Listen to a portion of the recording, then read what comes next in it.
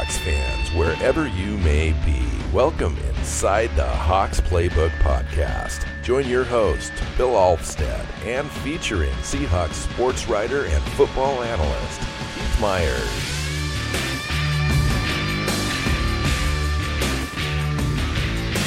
Hello and welcome into the Hawks Playbook Podcast, episode 25, The Force Awakens. No, I'm just kidding.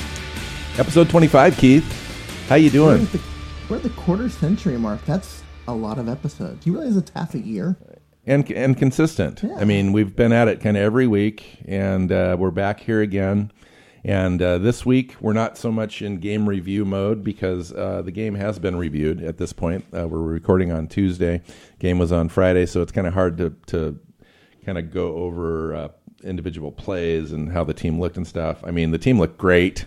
Let's just put it at that. The team looked great. There were some individual players stand out from the game. I thought overall preseason so far has been doing well. But today's podcast is going to focus more on how individual players have been doing and which players look like they're probably landing on the 53 and which players are on the bubble and what we think will happen with those players, whether they've already made the team, but they're still kind of on that bubble list, or whether they're truly jobs on the line here for some of these guys. What are your overall thoughts of what you saw on Friday and then moving forward into today's podcast? Well, there was a lot to like on Friday's game. I mean, the pass blocking looked significantly better than I feared going in, especially with Reese Odhiambo now as the starting left tackle.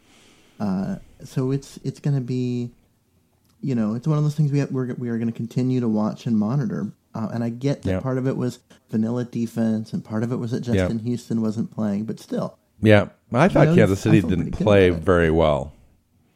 Yeah, they made a lot of mistakes. Like, there was a lot of dropped passes that would have skewed things differently as far as how we view what the defense was doing in that game. Especially the run defense was struggling at times. Right. But that's the only concern I have, Keith, really going out of the game is our tackling. Our tackling looks to me to be a little passive.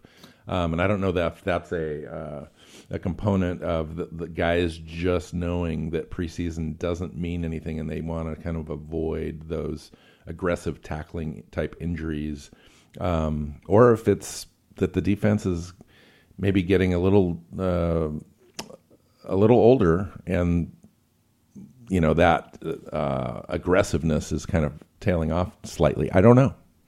I guess we're going to find out. We won't find out until week 1 and 2, and we'll see where it goes from there. I think it has more to do with just being preseason. It's, it seems like it, Keith. You got backups in there at times. You've got, guys just, especially guys whose roster spots are guaranteed.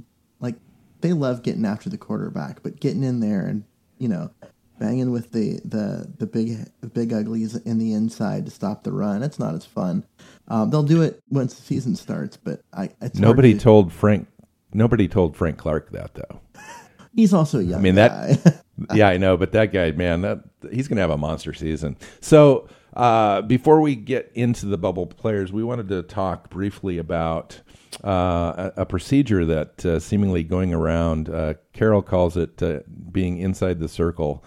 Now, apparently there's a treatment called Regeneron, which is where they take blood out of you. It's your blood.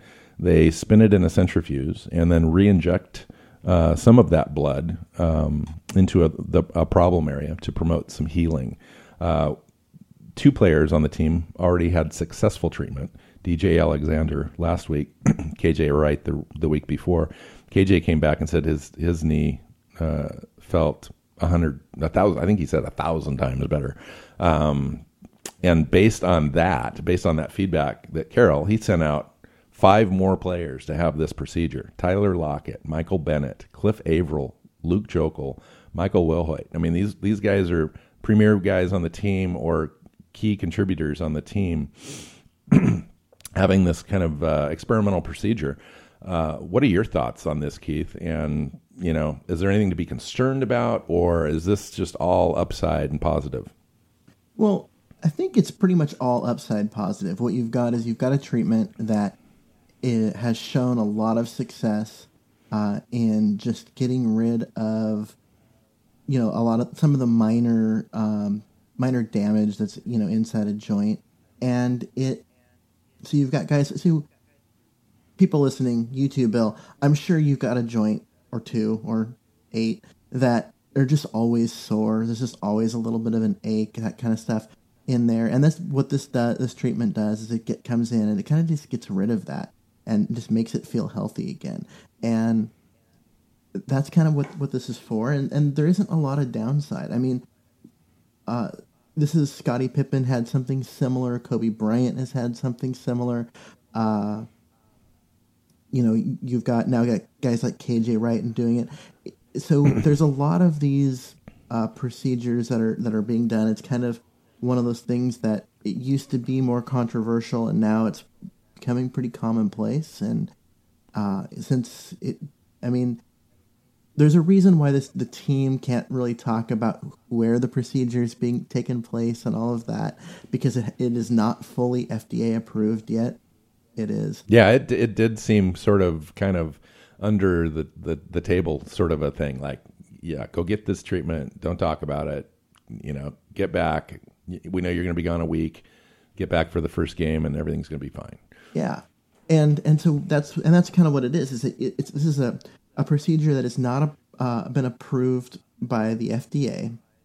That doesn't mean that it's unhealthy or anything. What it means is that the people who do it have not shown enough data to say that it actually does what they claim that it does. Like, it just means it's not fully tested and to a rigorous level for the FDA to approve it. I mean, that's how this process works. It has been approved in Europe, which they have different standards for approving these things. So, and that's why players generally go to Germany, or Sydney Rice went to Switzerland to have these kind of procedures done. Apparently, it's being done here in the States. And I, in fact, had a situation. So I had have a bulging disc in my back, and have had cortisone injections to help with that, which it has helped. But my doctor, when I was first consulting to choose what kind of treatment plan I was going to have, offered me this blood platelet treatment, which essentially he would withdraw my blood, put it in a centrifuge, pull out the parts that he wanted to pull out. And I'm not sure of the details. I'm not, scientific as far as this procedure is concerned. So I don't know exactly what he was trying to do, because I didn't go ahead with the procedure. But he was going to re-inject that into my area, and he described it as promoting and regenerating growth, because I had disc material that was missing on one of my discs. So I had 2 different areas. One was a bulge. He was trying to reduce the bulge. The other one was regenerating some disc material where I had little. I didn't end up going with that. One of the reasons I did not go with that initially was that it was a procedure that wasn't covered under insurance, and I needed 2 of these procedures, and they were $500 a pop. So I opted for the one that was covered under insurance, which was the cortisone injection, and that helped over time. So I never did go back and revisit that, but I thought it was interesting, and it sounded like he was having some success with it. Yeah, that doesn't surprise me. I mean, like I said, it's in a stage now in the U.S. where you can find doctors that will do it, which you have, because it's experimental. You got to sign waivers and all that kind of stuff. Insurance companies won't pay for it because it's an experimental treatment.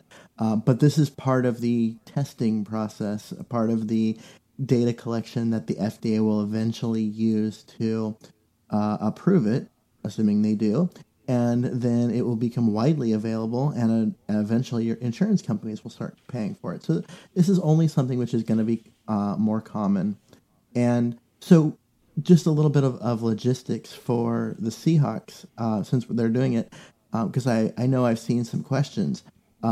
Because of the way that this works, with it not being FDA approved, the team obviously cannot require anyone to do it. they also cannot pay for it. Not directly or under the table or anything like that, because anything under the table would be a salary cap violation and they'd lose draft picks. So they can recommend it to a player, and then but the player has to choose to do it and go pay for it themselves, which I thought was interesting. So what you end up with is a situation where, yeah, the team has 5 guys that are not going to be available for the next week or so, but that is entirely their own choosing. It is not the team's choosing. But with the team's permission. Oh, yes, definitely with the team's permission. So, yeah. So I hope it works. I mean, I don't have anything against it. I think that a person should make their own health care decisions. And if they believe that something is going to help them and make them feel better, and in this particular case, feeling better is a key component to their job and performing and making their money, making a living, I'm all for it. And I think that if it works, other players might end up doing it. I mean, what I don't want to see is I don't want to see middle of the season treatments going on where you've just got a rotation of players that you're always missing, this week. Yeah, right. Michael Bennett decides that he wants another injection because it worked so well, but he's starting to ache again, say 10 weeks from now. And then Cliff Avrill's gone. Luke Jokel goes back a couple times. Pretty soon you've got another guy. Maybe the bubble water isn't working anymore for Wilson and his shoulder's aching, so he goes and gets an injection. You know what I'm saying? I just don't want to see this thing going on and on and on through the season. Now, off season, awesome, and hopefully this stuff kind of helps and stays working. I heard, I can't confirm because everything is just kind of so hush hush, but I heard that this sort of treatment is supposed to last 2 to 4 years. Now, that's just speculation on my part because I heard that, but I did hear that from one of the media guys out there, and I won't repeat the name because it's just it's one of those guys that also heard it too. So yeah. So one of the things that we're talking about in season, since the teams no longer practice during the bye week, I could see a guy going and getting this treatment on like the Monday of the bye week and getting that done. So then they have that week off where they're not going to practice or do anything anyways. They can still be in the facility and watch film and do the kind of stuff that they're going to do, and then be back at work the following week. And I just had this vision of the entire team leasing a plane and flying wherever they're getting this treatment and getting off and like literally, going in an assembly line kind of a situation into the office and back onto the plane and back home. I mean, whatever. I think you're right, though. I mean, you could definitely see a few players taking advantage of a bye week or something like that. So in your research for this, did you find any like major concerns that you would have, like things where you're like, I don't know if this is a good idea to have so many players be doing this? I did enough research, Keith, to understand what the Seahawks were doing. I did not go out and try to backstory this thing out to see if this procedure was readily available or if other players in the league have taken advantage of it. I haven't heard of this procedure before. Other than my own doctor telling me about it, I didn't know it was going to be, widely available. I just had no idea. So, no, I did not hear anything positive or negative about it. Okay. Because the only thing that I found that when people were concerned about it is just that anytime you have an injection into a joint capsule is that what happens if something isn't sterile and you're creating a chance for infection. And so if you end up with like a staph infection inside a joint because of this procedure, that player is going to be out for, 4 to 6 weeks. They might have to have surgery. There are some concerns there, but as long as there aren't those kind of complications, it sounds to me like from what I was reading that that there just isn't a lot of drawback. So I can see why the team is like, hey, for you guys that are starters that aren't going to play during week 4 of the preseason anyway, we want to spend the next week just looking at those back of the rotation guys to make roster decisions. Go get this done. now is the best time. Right. Get out of here, go get it done, come back, and we'll be ready to go. So I know that you just mentioned, I think probably one of the only drawbacks to this procedure is infection. It is a chance, obviously, anytime you cut yourself open or you're injecting something with a needle, you're taking a look at that. I think the chances of that are fairly slim to none, hopefully, with a competent doctor administering these sorts of things. So anyway, hopes are up for that procedure to work, and I hope those guys feel good, and we'll see them at the first of the year. But today's show, let's get into it, Keith. Let's talk about the bubble players. And on our way to talking about bubble players, we're going to go ahead and kind of establish the roster as kind of we see it. We might have a few players that we disagree with, or some players that we see making the team, and I might see on the bubble and back and forth. But we have a pretty good idea of who we're looking at on the 53. So let's just start and go through it. Let's start with the quarterbacks. That seems to be somewhat easy on paper, but based on the way Boykin played in the last game, it does raise a little bit of a question. I have Russell Wilson making the team, obviously, and Boykin, and I have Davis cut. Do you have anything different? I don't. Obviously, when your backup quarterback goes out there and goes 0 for 6, and then the third string guy goes out there and plays, competently and well, it's going to raise some questions. But Pete Carroll said after the game that things just weren't in rhythm, and he's not going to judge him based on 6 passes. And the other thing is that if you look back at the week before, when the team went into their 4-minute offense at the end of the game, they actually pulled Davis and stuck Boykin back in. Yes, and he looked competent, very competent, and clearly above where Davis was playing in that game. Yeah, so I don't know what happened with Boykin, Keith. I mean, when I looked at the tape, the whole offense looked discombobulated. It just wasn't Boykin. I mean, there were some missed assignments on blocking. Boykin was going outside the pocket a little bit on that. Boykin was overthrowing his receivers like by feet, not just by inches. Underthrowing, just all over the place. It just didn't look good. And I don't know exactly what's going on there. And I don't know if it's all of Boykin's fault or if he just woke up on the wrong side of the bed or what. But hopefully he's going to get some decent playing time in this game, and we're going to find out. What happens, though, if Boykin has an awful game again and Davis has a 10 for 10 game? Then I think Davis makes the roster. If Boykin's going to get the first half of this game, and Davis is going to get the second half, and if Boykin goes out and plays terribly again and looks like he did against Kansas City, and Davis comes out and plays well and looks like he did against Kansas City, I think Davis makes the roster. I don't think the team wants that, but I think it happens. So I guess that's the definition of a bubble player. Yeah, I mean, if you play bad in 1 or 2 straight games and you could be off the team, you're definitely on the bubble. So I'm hoping for Boykin because I think he's a better fit. I think he's a better quarterback. I think he's got more opportunity to be more successful in the league as time goes on, if not with our team, with another team at some point.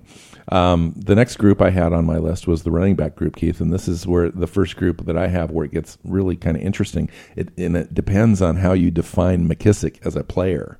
Do you define him as a running back, and he took reps at running back in this last game, or do you define him as a wide receiver? They definitely want him on special teams because he's been really the only guy that's been returning kicks consistently.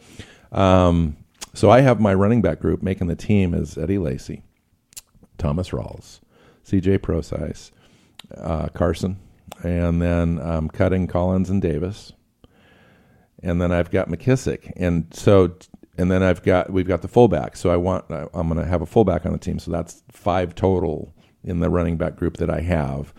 Do you go with 6, which means that you might go with 5 wide receivers, or you need to cut somebody else in the group? Where do you see McKissick?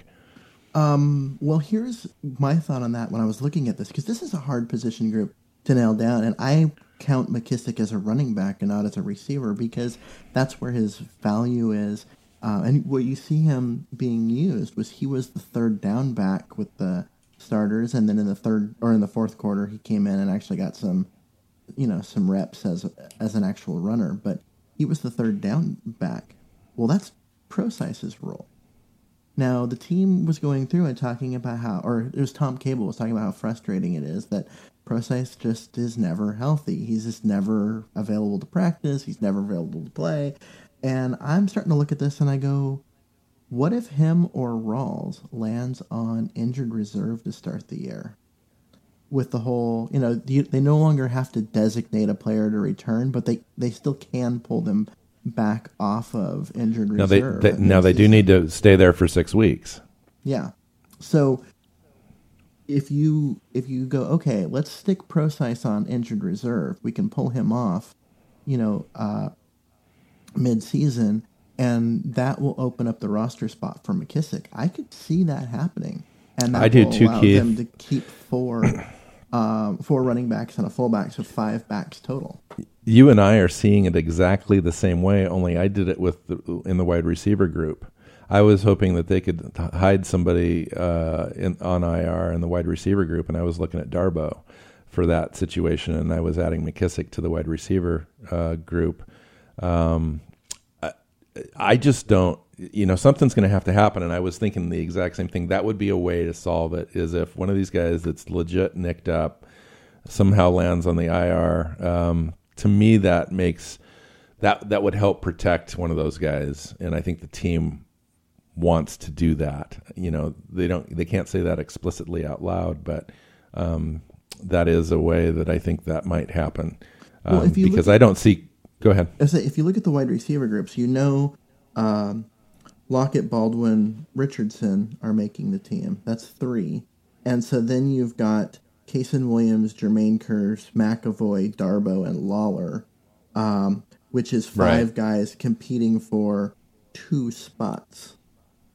Yes. And the reason why I say 2 spots is because I'm thinking, in your situation, if you're going to count McKissic as a wide receiver, you've got to get him in there as the 6th wideout.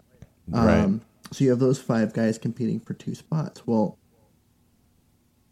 a lot of people are going to scoff at the fact that I included Jermaine Kearse in that group, but I could see him being traded just entirely because of roster math. I could also see him making the team and, being the 3rd wideout and every indication doesn't seem like the team is ready to give up on Darboh. So everything we hear about Darboh is like super positive. They talk about his hands and his route running and all of that. We just haven't seen it in a game because he's been banged up. He's been hurt. He got a concussion. Was out this week, and so he's a guy that is. The team loves him, but at the same time, are they gonna have him make a roster spot over someone who's healthy and has been, proving that he can make plays like a Tanner McAvoy? Yeah, let's talk about Tanner McAvoy, Keith, because I think it does come down to Darboh or McAvoy. You think okay? So you think it comes down to one of those 2 guys?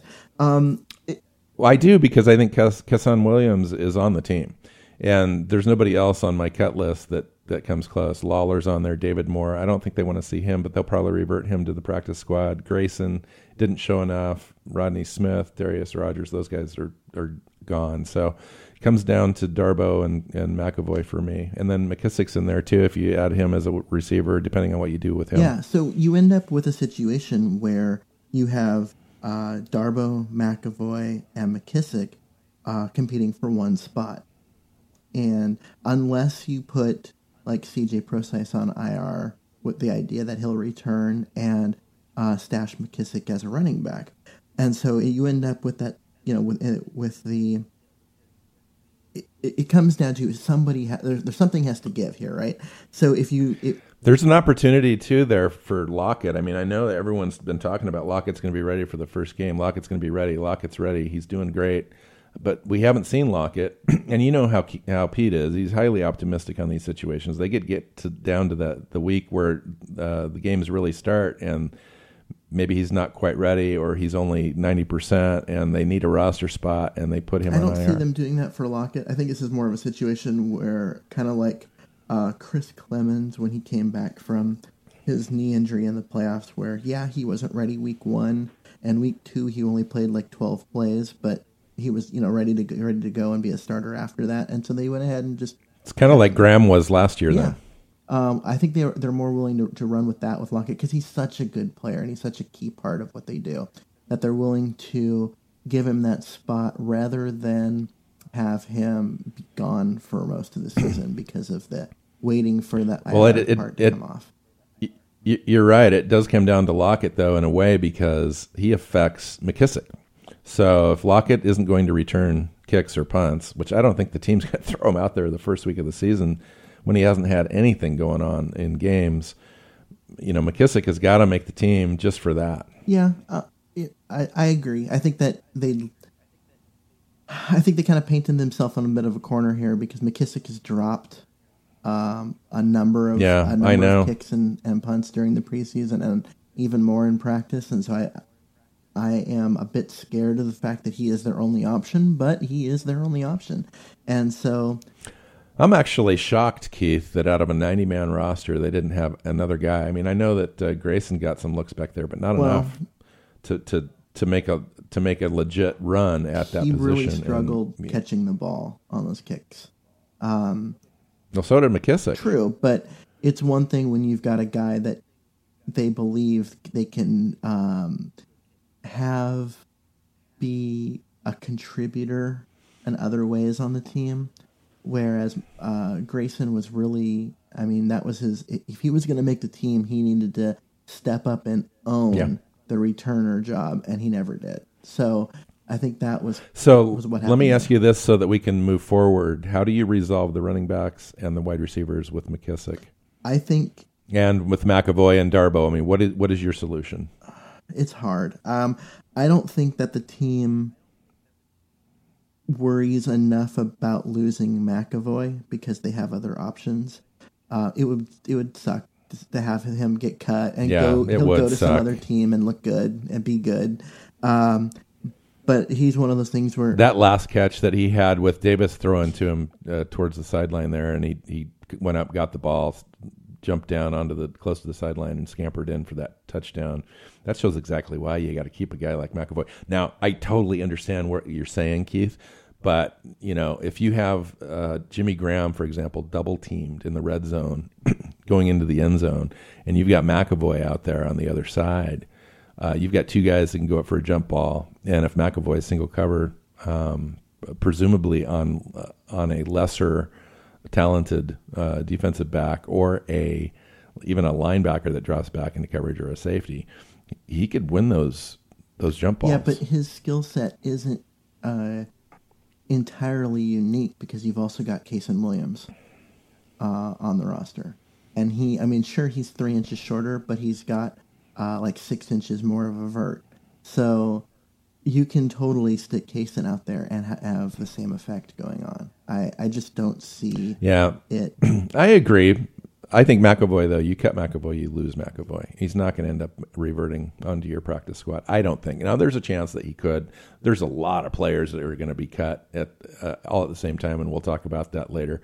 But I'm not seeing McAvoy making it through to the practice squad if he's the casualty.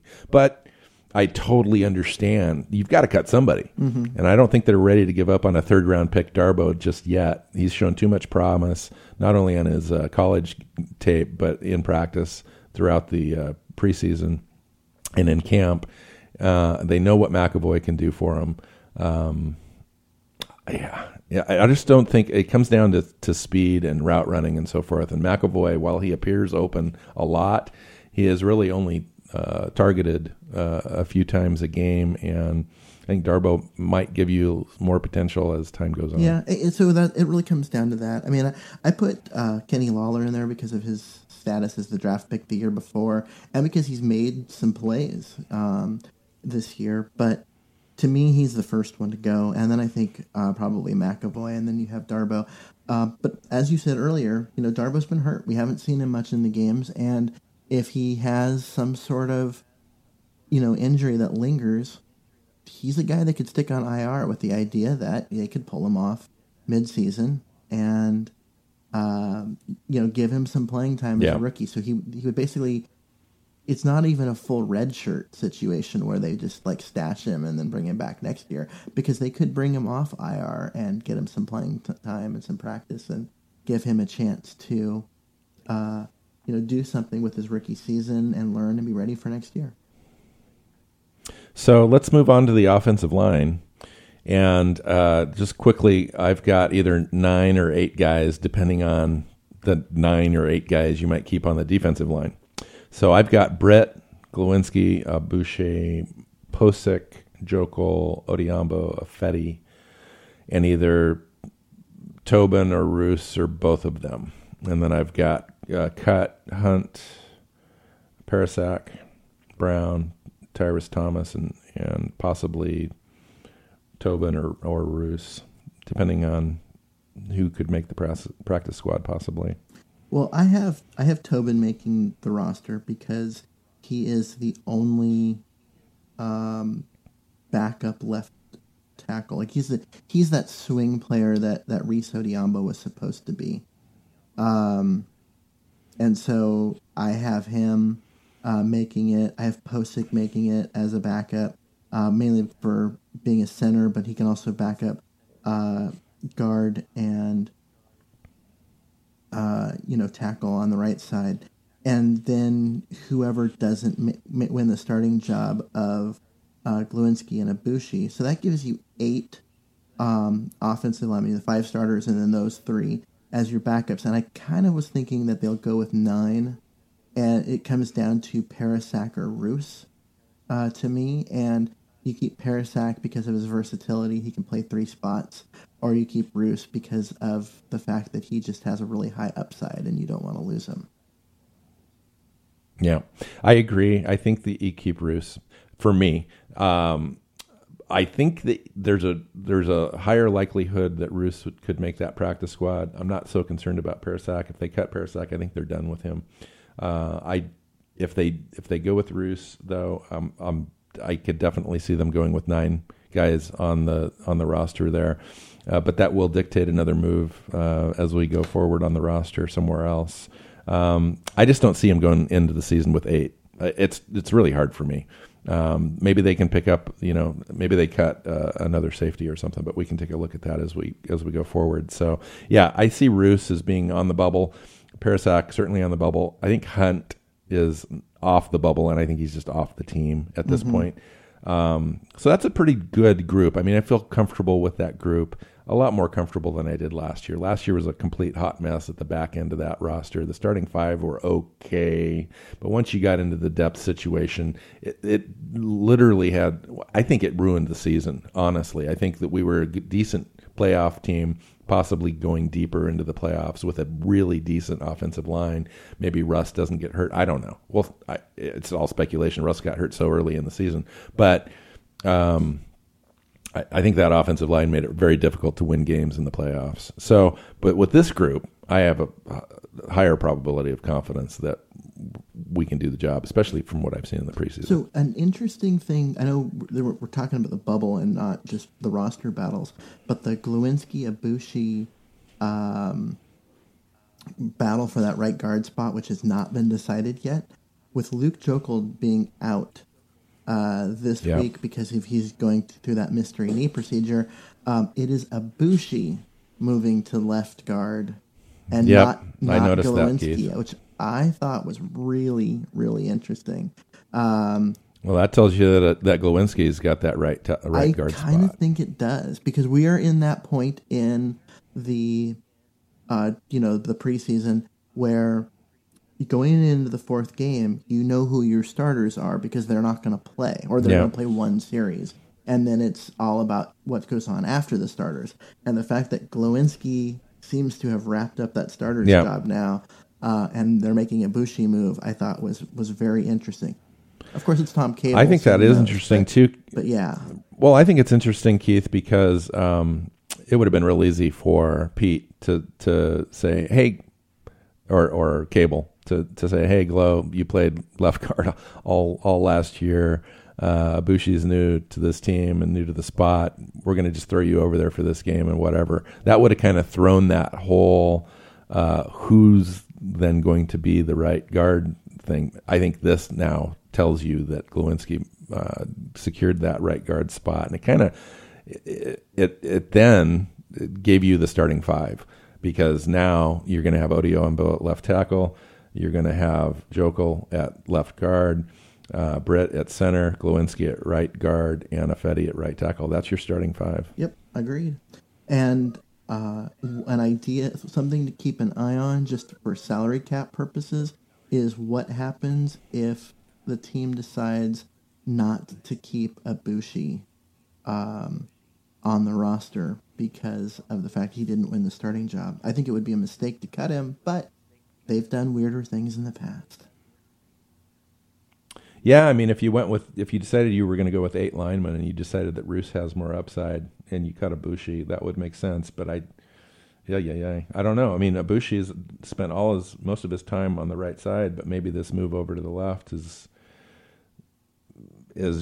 just a sign that I don't know. I mean, I don't want to read too much into the tea leaves, but what happens if Luke Jokel, hurts his knee after 3 games like he did last year, and you don't have Ibushi there as a backup ready to step in? Well, I tell you what, you cut Ibushi, somebody's going to pick him up. Of course they are. He's not going to. Yeah, he's just too valuable as a backup in the league. Well, he's I think. A guy with considerable starting experience, so I think it would be a major mistake. But at the same time, like I said, they've done weirder things in the past. So we have one. So let's talk about the defensive line. We have one more offensive position to talk about, and that was tight end. And okay. The reason I didn't talk about him is because I didn't think it was a bubble situation. But the only reason why I brought that up is Luke Wilson cannot stay healthy. They got brought back on a 1-year deal, and you've got Swoops with all that interesting story, interesting potential, athleticism. Can you see a situation where they keep Swoops over Wilson and play that just because of Wilson's inability to stay healthy? What do you think, Bill? Maybe in a different year, Keith, but I think they're in total win now mode. And so they keep Wilson because of the experience and proven ability to catch the ball in game situations. I think Swoops, while promising, can make it through to the practice squad. And so I think that they do that. I think Swoops goes to the practice squad. What are your thoughts? I actually agree with that, but I saw that as a potential, a surprise that could happen this year. We'd be like, whoa, that's unexpected. Yeah, there are going to be some surprises, Keith, surprises. And quite frankly, they could come on a number of different position groups. And Davis could surprise, and Boyd could be out because they like Davis better. They think that he can control the offense better. McKissick makes the team. Maybe they trade Rawls or Procise. What I'm saying? Who knows? Because those guys can't stay healthy. Maybe Rawls or Procise ends up on the practice squad, and so they were able to kind of remake that group a little bit. The wide receiver group is a toss-up with Darboh and McAvoy and stuff. They don't want to give up McAvoy. They like McAvoy. They want to see him be on the team. They value him on special teams as well. You could go through almost all the position groups, and we'll go through the defense. It's crazy this year, which is a good thing to have. I mean, the last couple of years, I thought our talent level on as far as depth was, marginal, but there really wasn't a lot of bubble guys that you felt really bad about the team having to let go at the end of the season. This year, it's going to be crazy. Mm-hmm. So let's talk about the defensive line, Keith. I've got Bennett, Averill, Rubin, Reed, Clark, Jones, Marsh, and I'm going to go with if I go with 9, there's going to have to be somebody else that gets let go. So either Jefferson or Bass. I mean, these are where the bubble things exist. So you've got Marsh, Jefferson, Bass, Smith. If you add like Marcus Smith to that, whether you define him as an edge rusher or a Leo, which Pete Carroll did come out and say they want to use him as a Leo, or whether you look at him as a linebacker, it's tough. I mean, it depends. It really doesn't matter if they make the roster; they're going to go back and forth. But how do you see that group, Keith? And who are your bubble guys on the defensive line? You have it just as defensive line in general, and I tried to separate it into defensive end and defensive tackle a little bit, mainly just because the numbers were too big and it was just overwhelming to try and figure this out. And so what I looked at you, because obviously you've got the three starting defensive end, because I include Frank Clark in there, and then the next group you have like Marsh and Bass are the guys that are there. So do you keep 4 or do you keep 5? And then with defensive tackle, you've got Reuben Reed and Jones, right? All those guys are making the team, and then you've got Quentin Jefferson, Garrison Smith, and then Coe, who has really shown up big time in the later in the preseason games, and so you're going to have people that are like, "Hey, you should make the team." And so you look at that group and you go, "Okay, there's 5 guys. Pick 3." Because that's the way it works. You've got 3 defensive ends and 3 defensive tackles that are going to make the team. Between those 5 guys, pick 3. So if you want to keep both Bass and Marsh, I'm going with Bass and Marsh. So Marsh has actually looked good this preseason. I'm actually surprised at the level of play that Marsh is playing at. Now, granted, a lot of that's coming in second team, but he's stepping up and putting pressure on the quarterback, and he's also playing the run well. So I'm keeping Marsh. Yeah, see, he did that last year too. So I'm keeping Marsh too, and I'm keeping Garrison Smith as my pass rushing defensive tackle. This is a role that when Quentin Jefferson got hurt last year, Garrison Smith took over that role and played well in it until Garrison Smith got hurt, and then the Seahawks were kind of stuck. And so I'm keeping those 2, and so that leaves me with Bass, Quentin Jefferson, and Coe as pick 1. And I would say I think Coe can make it through the practice squad or is just replaceable. So then you go, okay, what do you need more? Do you need another outside rusher or do you need another inside rusher? Yeah. Bass and Quentin Jefferson. I think inside rushers are harder to find, so I would go with Quentin Jefferson, but Bass plays special teams. Like, he actually is in there blocking on punts and gets downfield after blocking and covers stuff. Quentin Jefferson doesn't do those kind of things. It's a real tough pick, but I think that the defensive tackle may be more valuable, and that's the only reason why I picked him over Bass. But man, that was a tough. That's a tough cut too, and Christian French has looked good.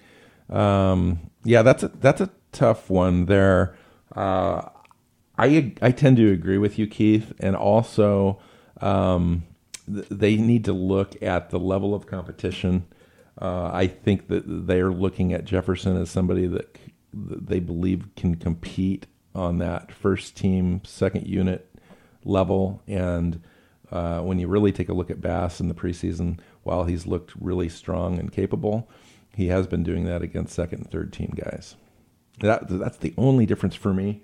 But Bass could certainly make the team almost on any other year. This is a real tough one. Again, you go up and down the roster, you've got a decision like this almost every position group. But I agree with you.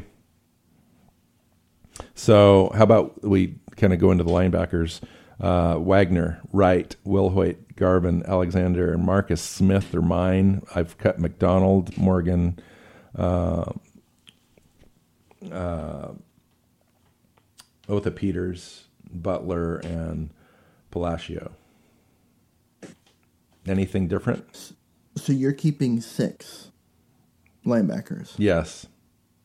Yeah, I honestly have no idea about DJ Alexander, just simply because he's one of those guys that they traded for him. I expected to see him and expected to see him do more, and I just don't feel like we've gotten that chance, and he missed this last week because of the knee injection procedure thing that we talked about earlier, and so it's just, I am so unsure. I don't think they're going to cut him, but I just really wonder where his role is. And listening to Pete's presser from yesterday, he likes DJ Alexander as that Pro Bowl special teams guy not so much as a linebacker. I don't think he makes the team as a linebacker guy. I think they really value him in that special teams role. Although he hasn't had a chance to really show it a lot yet, they've got all the tape on him. He's made the Pro Bowl and so forth in that role. So I see him making it, at least initially. There's a chance that they replace a guy like Alexander on the roster after all of the cuts. There's 1,200 players, literally 1,200 players, going to be out of jobs in the NFL after this next game is over, as we move forward towards the regular season game. And there's going to be some roster moves after the 53 is set for the Seahawks. The Seahawks aren't necessarily going to be done, and that particular spot to me is one of the susceptible spots on the team that they will continue to look at. I like Marcus Smith as well, so I couldn't leave him off that group. He looks like he's got some really nice potential, being kind of the edge guy for them. What do you think? See, when you start talking about linebackers and special teams, the guy you kind of have to not ignore is Dewey McDonald. I know he's only 6 foot and 229. He's like tiny, but he was brought in last year to be a special team standout. He's previously a safety. The Seahawks moved him to a linebacker, and he's made a few plays in the preseason, like enough for me to be like, I just kind of assumed he'd be cut because they did have a guy like Alexander there, but now, if he's making plays on the defense, and he actually got some playing time when KJ Wright was out, with the ones early in games. So I'm not ready to say he's easily cut, but I think he's a bubble guy. But other than that, yeah, I mean, you've got a bunch of guys that are, I think we're fairly set on who it's going to be. I mean, you're not going to see Garvin get cut. You're not going to see Will Hoyt get cut. So the roster seems fairly set there. And the good news is, Keith, is that we were able to move on from Coyle last year and Morgan and really upgrade that position group. And you take a look at McDonald. I agree, he's on the bubble, but boy, they just don't have room. They just don't. So the next position group that I had was corner. And if you look at the corner and safety group kind of together, there's really some hard choices here. This is the area of the roster where it's going to be really challenging. So you've got, at least I do in my group, I've got Sherman, Lane, Griffin as locks. And then I've got a whole bunch of guys that that are all on the bubble. Okay, so you've got Brock, who they just signed, Desir, Tyson, Nico Thorpe, McCray, and Elliott are all guys, depending on how they want to build their roster, what guys look like they're going to fit better in the slot, nickel corners versus outside guys. They're looking at health of these guys, who plays better on special teams. To me, I think Tyson is probably cut and on the practice squad if possible. McCray is cut. It comes down to me. Brock makes the team. It comes down to Desir, Thorpe, and Elliott, and I like all three of those guys. Keith, what do you do? Well, you put Brock on the team, and I don't. So there's that. But yeah, so you're looking at. I was looking at 5 corners. I was looking at 6 corners. And you could put 6, but you have to have either one less linebacker or one less defensive line, or take it from the offense somewhere or something. Don't you? Yes or no? We have room for 10 defensive backs. You keep 6 corners and 4 safeties. Yeah, I had 5 and 5. But we both have 10 defensive backs. So I look at this and I go, what you need for these guys is you got to have, you look at the team and you go, okay, you got to make sure that you have guys that can play in the slot, because right now you have Jeremy Lane that's going to be in that position, and who else? I had Brock. So you have Brock as the backup slot corner. And yes. That's an option. Shaquille Griffin is an option. DeAndre Elliott technically is an option. but he just hasn't adapted to being in the slot. He's a guy that needs to be on the outside. And then you look at, okay, who are you guys on the outside? Well, you've got Sherman and Griffin as your two starters on the outside, and then who's behind them?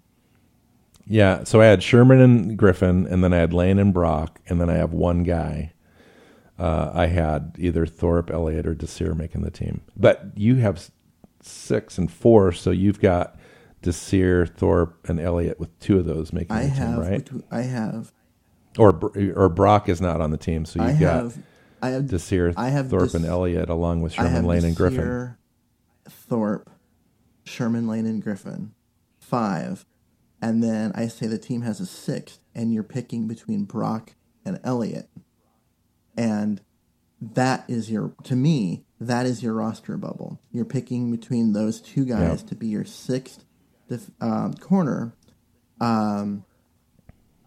between Brock and Elliott. And so you're deciding between them or an extra safety. I think they take a corner, and then in that case, it comes down to special teams, and then Elliott would make the roster over Brock because Brock's not going to do that.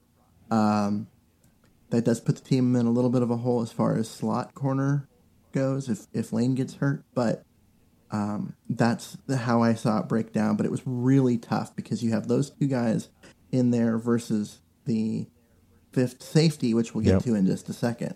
So if we look at the safeties, obviously Cam, Earl, McDougal, they're in.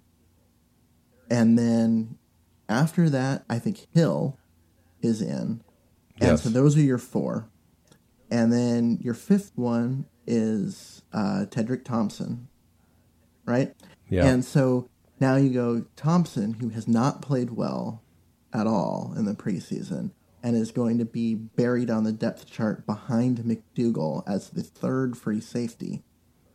So you're deciding between him and those 2 guys that we were just talking about at corner. Yep, and it comes down to diversity at that point. Pick one.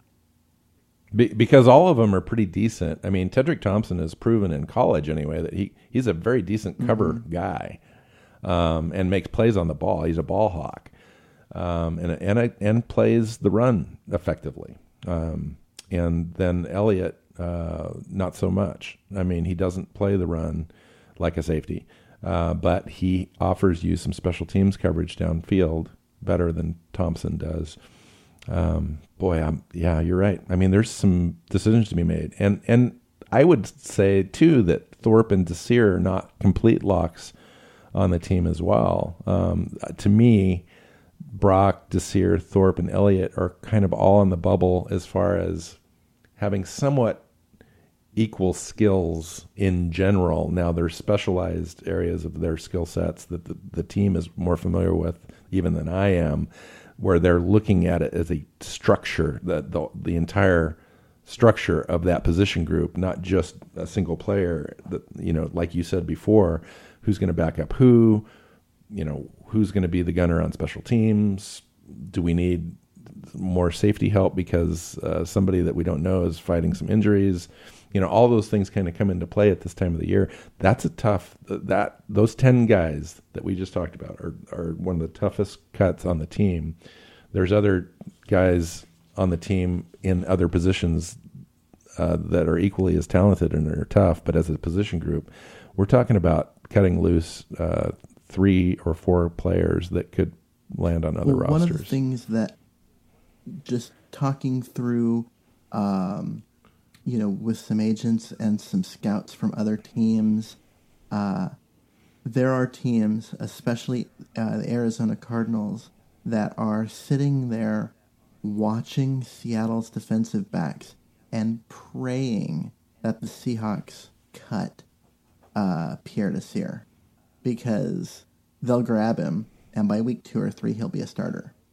And so it's one of those things where teams are looking at Seattle's defensive backs and are like, these guys are good. If the Seahawks decide to do kind of the unthinkable and cut a guy like McDougal, and to save some cap room, he'll be picked up by a team like Detroit, and he'll be a starter by week 3. So they're. And Nico Thorpe is going to get picked up just for his special teams and he's proved last year, and even when he was with Oakland, that he can play on defense. So there's no reason to believe that he isn't going to, could be able to contribute, not just on special teams. So these are guys that I think other teams are going to covet, and the Seahawks have to recognize that and go, okay, maybe we're better off, keeping only 5 linebackers to start the year and running with an extra defensive back for special teams purposes.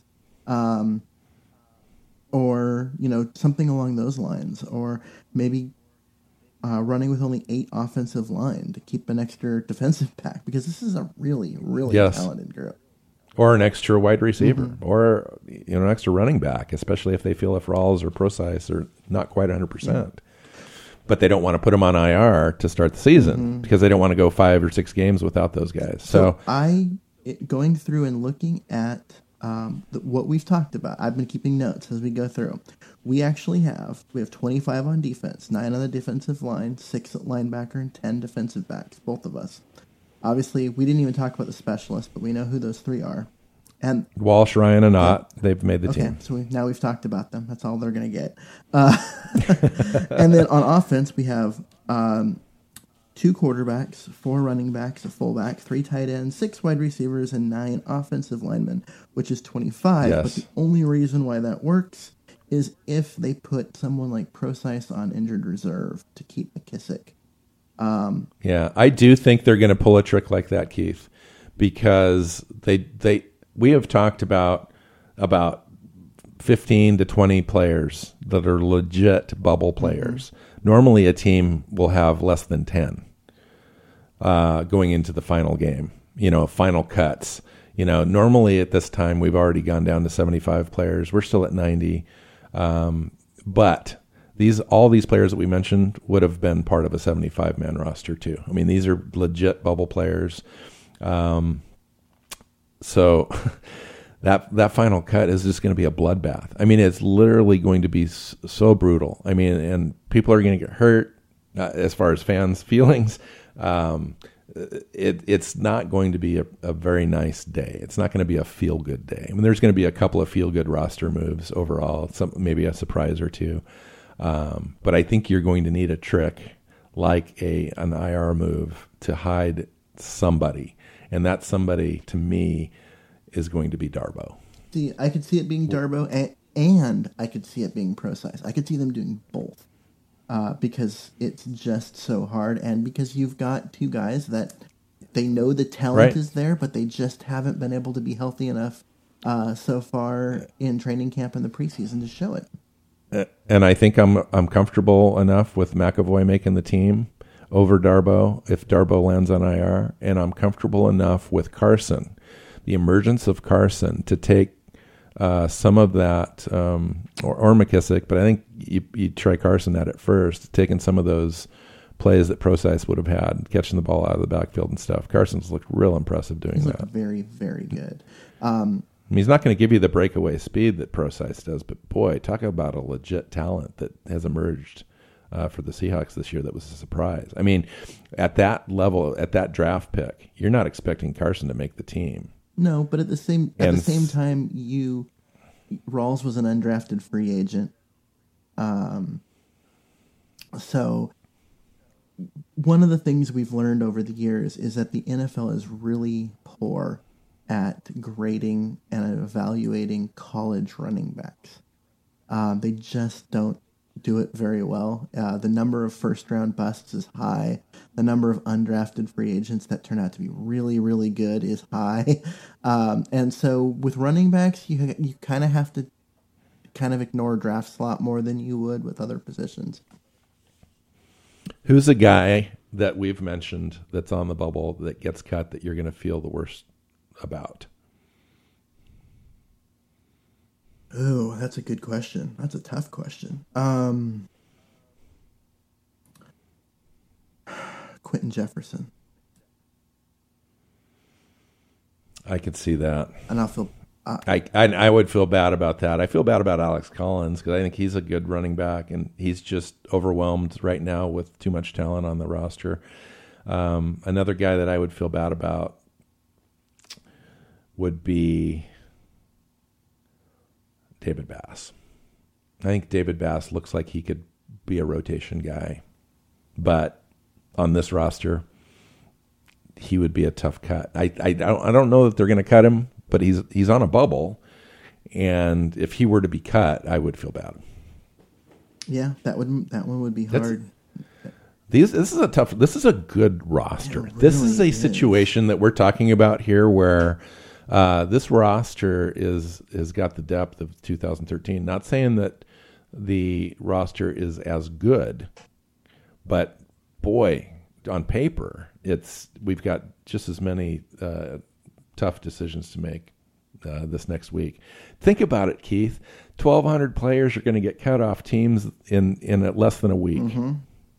And you've actually seen teams start to do that process now. They don't have to, but they're so used to cutting from 90 to 75 this week that, like, the Bears released 8 players today. 7. Yeah. Well, and some teams want to give guys the best chance possible to land on a different roster. Yep. So you have seen teams starting that process. And the other thing is that if there are guys that you absolutely know are not going to make your team, that means it doesn't hurt to let them go and give you a better chance to evaluate the guys that you're really trying to decide upon. And that's what this 4th preseason game is about. It's so much about the starters will play a series, and really they don't need to play at all. And that's why the Seahawks have 5 guys that go get this. I don't want Wilson to play. I just literally don't want Wilson to play. Wilson doesn't need to play. Jimmy Graham doesn't need to play. Richard Sherman doesn't need to play. Both our safeties don't need to play. Michael Bennett, Cliff Averill, they're not going to play anyways because they're getting their blood draw thing done this week. But those guys, don't be in there. Bobby Wagner, nope. KJ Wright, nope. You know what I mean? Let's ask the Oakland fans to pay full price for that game, shall we? Okay. It'd be nice, if the NFL did this. I think that it would be an amazing gesture, is to discount that 4th game like half price and let fans that normally don't get a chance to go to an NFL game and have that preseason experience be able to go to a game, because it's a crime to have fans pay full price for a game where literally 2/3 of the starters aren't even going to see a single play. Yeah, and it's frustrating for fans. To me, what they should do is not make it mandatory for season ticket holders. Give them the option to buy their seats or not for the spring training, but preseason games. And if they choose not to, then they can sell. Then those tickets get sold to the public so that there's more available. And then if there's so many more available out there, then it won't be so hard to get a ticket, and so the prices can come down. Because right now, the reason why they don't drop the price for the 4th preseason game is because people will pay it because it's the only game they can get to this year. Because the waiting list just to get tickets is so long, and it sucks. It really does. So as we move into the 4th game, Keith, what are you looking for other than the obvious? Are there any of these bubble guys that can make the team on this performance, or are you just anxious to get it over and move on to the regular season at this point? A little of both. I mean, there are guys I want to see, because I want to see if Trey Madden can do enough at fullback to make Marcel Reese expendable for a week. I want to see if, David Bass can continue to make plays enough that it forces the team. You can't keep him off the team. Forces the team to make a tough decision with Quentin Jefferson, or have Quentin Jefferson just flat show up and dominate on the interior and force the team to make a tough decision with David Bass. I mean, there's that. I mean, I like this fourth season game. I know most fans hate it because the starters don't play, and you're watching a lot of guys that will be selling insurance 3 weeks from now. But these are where careers start, because a lot of guys that were starters now, there was a point in their career where they were fighting for that last roster spot. And I just really enjoy watching those guys play. And I know that says a lot about me and how I'm just insane about football. I did the same way, Keith. That. But yeah. I really enjoy this part of the game. And a week from now, next week's show, we're talking about all the guys that got cut. And as you've said multiple times during the show, the 1,200 guys that are cut. And yes, some of them will land on practice squads, and other guys will end up on injured reserve and that kind of stuff. But for a lot of those 1,200 guys that are cut, this is the end of their dream. This is the end. Yeah, 300 guys, 320 guys will end up on a practice squad. Everybody else is out of a job. Yeah, and a few of those guys will be street free agents that land with teams, mid-season and that kind of stuff as guys go on injured reserve. But for a lot of them, that's it. And if they don't get in on a futures contract at the end of the year, which most of them won't, because if they haven't been playing all year, right, that means no one was interested enough to put them on a practice squad. That means they're done. They're either playing in Canada next year or they're moving on to their post-football life. And so it's really kind of a sad moment for all of these players to realize that the end of their football life has come. And it's really rough. It's not my favorite part of the year. Definitely not my favorite part. So far through preseason, off-season, preseason games, practice, name me one player on offense and one player on defense who've been your standout so far. The offense, how can you not say Chris Carson? I mean, you could say Russell Wilson. You could, but Russell Wilson, I guess I wouldn't say he's standing out, because this is what we expect of him. We expect him to be dominant. We expect him to be, really, really good. Chris Carson just wowed everybody. Came out of nowhere. Absolutely. Yeah. On defense, it's a little harder for me, because I think early on I would have said Shaq Griffin, but his play has kind of tapered off a little bit, and I haven't really had someone step up and take that mantle from him. Maybe if I think Naz Jones for me. That's a really good one. I was forgetting about him. I was going to go Garvin, but again, he was a little bit like Garvin looks good too. A little bit like Shaq Griffin, where he started out really hot and did really well early on, and then it's kind of tapered off a little bit and come back down to earth a little bit. But you're right, Naz Jones is the obvious answer, and one that I should definitely have come up with on my own and didn't. So you in the defense. Can we throw Blair Walsh into that too? I'm happy. Yeah, I'm color me happy and satisfied with that total, the Blair Walsh project, because going in, obviously both of us were skeptics. How could you not be after the season and a half that Blair Walsh came in out of? Cut from his team for street free agent for the end of the season, didn't get really picked up until well into the off season. He's done everything that the team's asked him. The only thing is he needs to be a little bit more consistent on his kickoffs. A couple of his kickoffs has been short, and it's cost us a couple different times. One for a touchdown. Yeah. I don't know what was going on with that, but there are a couple of times the way he was kicking it, it looked like the coaches asked him to drop the ball down around the goal line rather than to kick it through the end zone. Just to see their special teams play. Yeah, because they needed to see what was going on and actually give I totally agree with that. So, and I don't know if that's true or not. That's what it looked like to me. And yeah, so we'll see.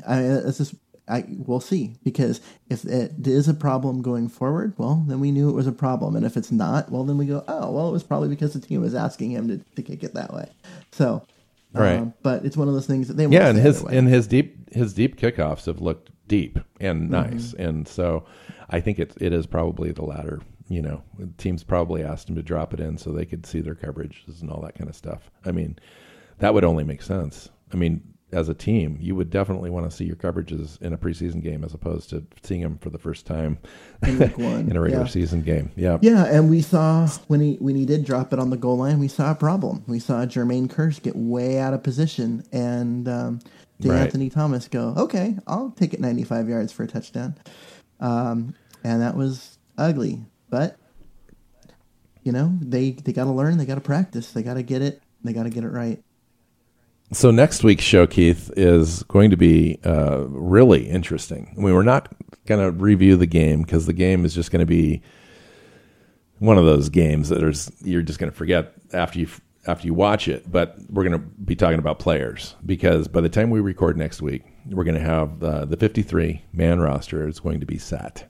We're going to see all the other cuts around the league, if anything or any type of moves is interesting to the Seahawks. We're going to start to see the 10-man practice squad roster form. Any thoughts about next week's show and what we're going to be talking about and what we're looking forward to for that first game with Green Bay? Well, we will definitely be talking about the 53 and the practice squad, but we need to keep in mind that just because a guy makes the 53 doesn't mean that he's on the week 1 roster, because that first round of cuts, you get down to 53, is the roster changes 24 hours later because it's when all the waiver claims get awarded, and then teams have to shuffle the roster again, and usually there's a couple of rounds of that before the roster settles in for week 1. And it's going to be brutal this time because all those cuts come at the exact same time. Before they were spaced out over the 2 or 3 cuts throughout preseason, and this time it's just boom. They're all going to land at the same time. That first week is going to be crazy. I know that before the show we were talking about agents, what the agents are going to be doing for 1,200 players, in literally 1 week. Just that logistics of 1,200 players landing in free agents. Now, not all of them are obviously, but you're going to legit, half of them are guys that you could legit look at as landing on rosters, whether it's practice squad, 320 are on practice squad. You mentioned street free agents, after that, there's probably another 100 players that are legit street free agents that you're going to be keeping around, or kind of what you call a shadow roster or whatever. And so it's going to be quite active. I mean, it's going to be really active. And we all know that John Schneider is one of the most active GMs when it comes to personnel moves. You're right. That roster is not necessarily set for some of these guys, which is unfortunate. But if we can improve the roster, we're going to go improve it. And the Seahawks they keep a 10-man practice squad, but then they keep about 5 other guys, which you just called them the shadow roster. And you see them bounce on and off the practice squad week to week. You're playing against a mobile quarterback, and then you bring in, someone with that skill set to the practice squad, and then the next week you're playing against a pocket passer. Well, you don't need the mobile quarterback, so you cut him and bring in that 6'6" wide receiver for the scout team, and something like that. So you see the Seahawks do a lot of those moves throughout the season, and so it's it's hard. It's hard on the players because you end up doing the work and staying in shape and usually staying near a team, but then you're only collecting half the paychecks because you're only on the roster half the time, or you're only on the practice squad half the time, so you're even getting half the practice squad paychecks. Yeah, a guy like Will Parasak has been kicking around for such a long time, but he's never made a real. Has he been on the active roster, Keith? He has, but it's at the end of the season type of thing when someone goes on. So he's just been churning and burning for basically half price, for a long time. So that's tough, and a lot of guys live like that. It's a dedication to football. All these guys love to play, and it just doesn't work sometimes. So we should limit what we say as if it's tough, because if you make the active roster, even if it's just for the last 3 weeks of the season, you just made $150,000. So it's not that tough. Okay. Fair enough. Fair enough. Absolutely. But, people are losing their jobs. Yeah, that's kind of what I'm talking about. So that's it for this week, Keith. So next week's will be a real big show. Look for all the players we mentioned. I think most of those guys will be playing a lot on Friday night. Thanks for joining us again, Keith. Look for Keith on Twitter at Myers NFL. I am at NW Seahawk, Northwest Seahawk. You can find the show at Hawks Playbook. Subscribe on iTunes or Blog Talk Radio and all that good stuff. And you can always find our shows, all of them, all 25, on our website at hawksplaybook.com. So until next time, Keith, I'll talk to you later. Enjoy the game, everybody, and see you next week. See you next week, everyone. Thanks for listening. Hey, Hawks fans. Thanks for listening to the Hawks Playbook Podcast. Be sure to subscribe to the show on iTunes or Blog Talk Radio and listen to all of our shows on hawksplaybook.com. You can follow the show on Twitter at Hawks Playbook. Bill is at NW Seahawk, and Keith is at Myers NFL.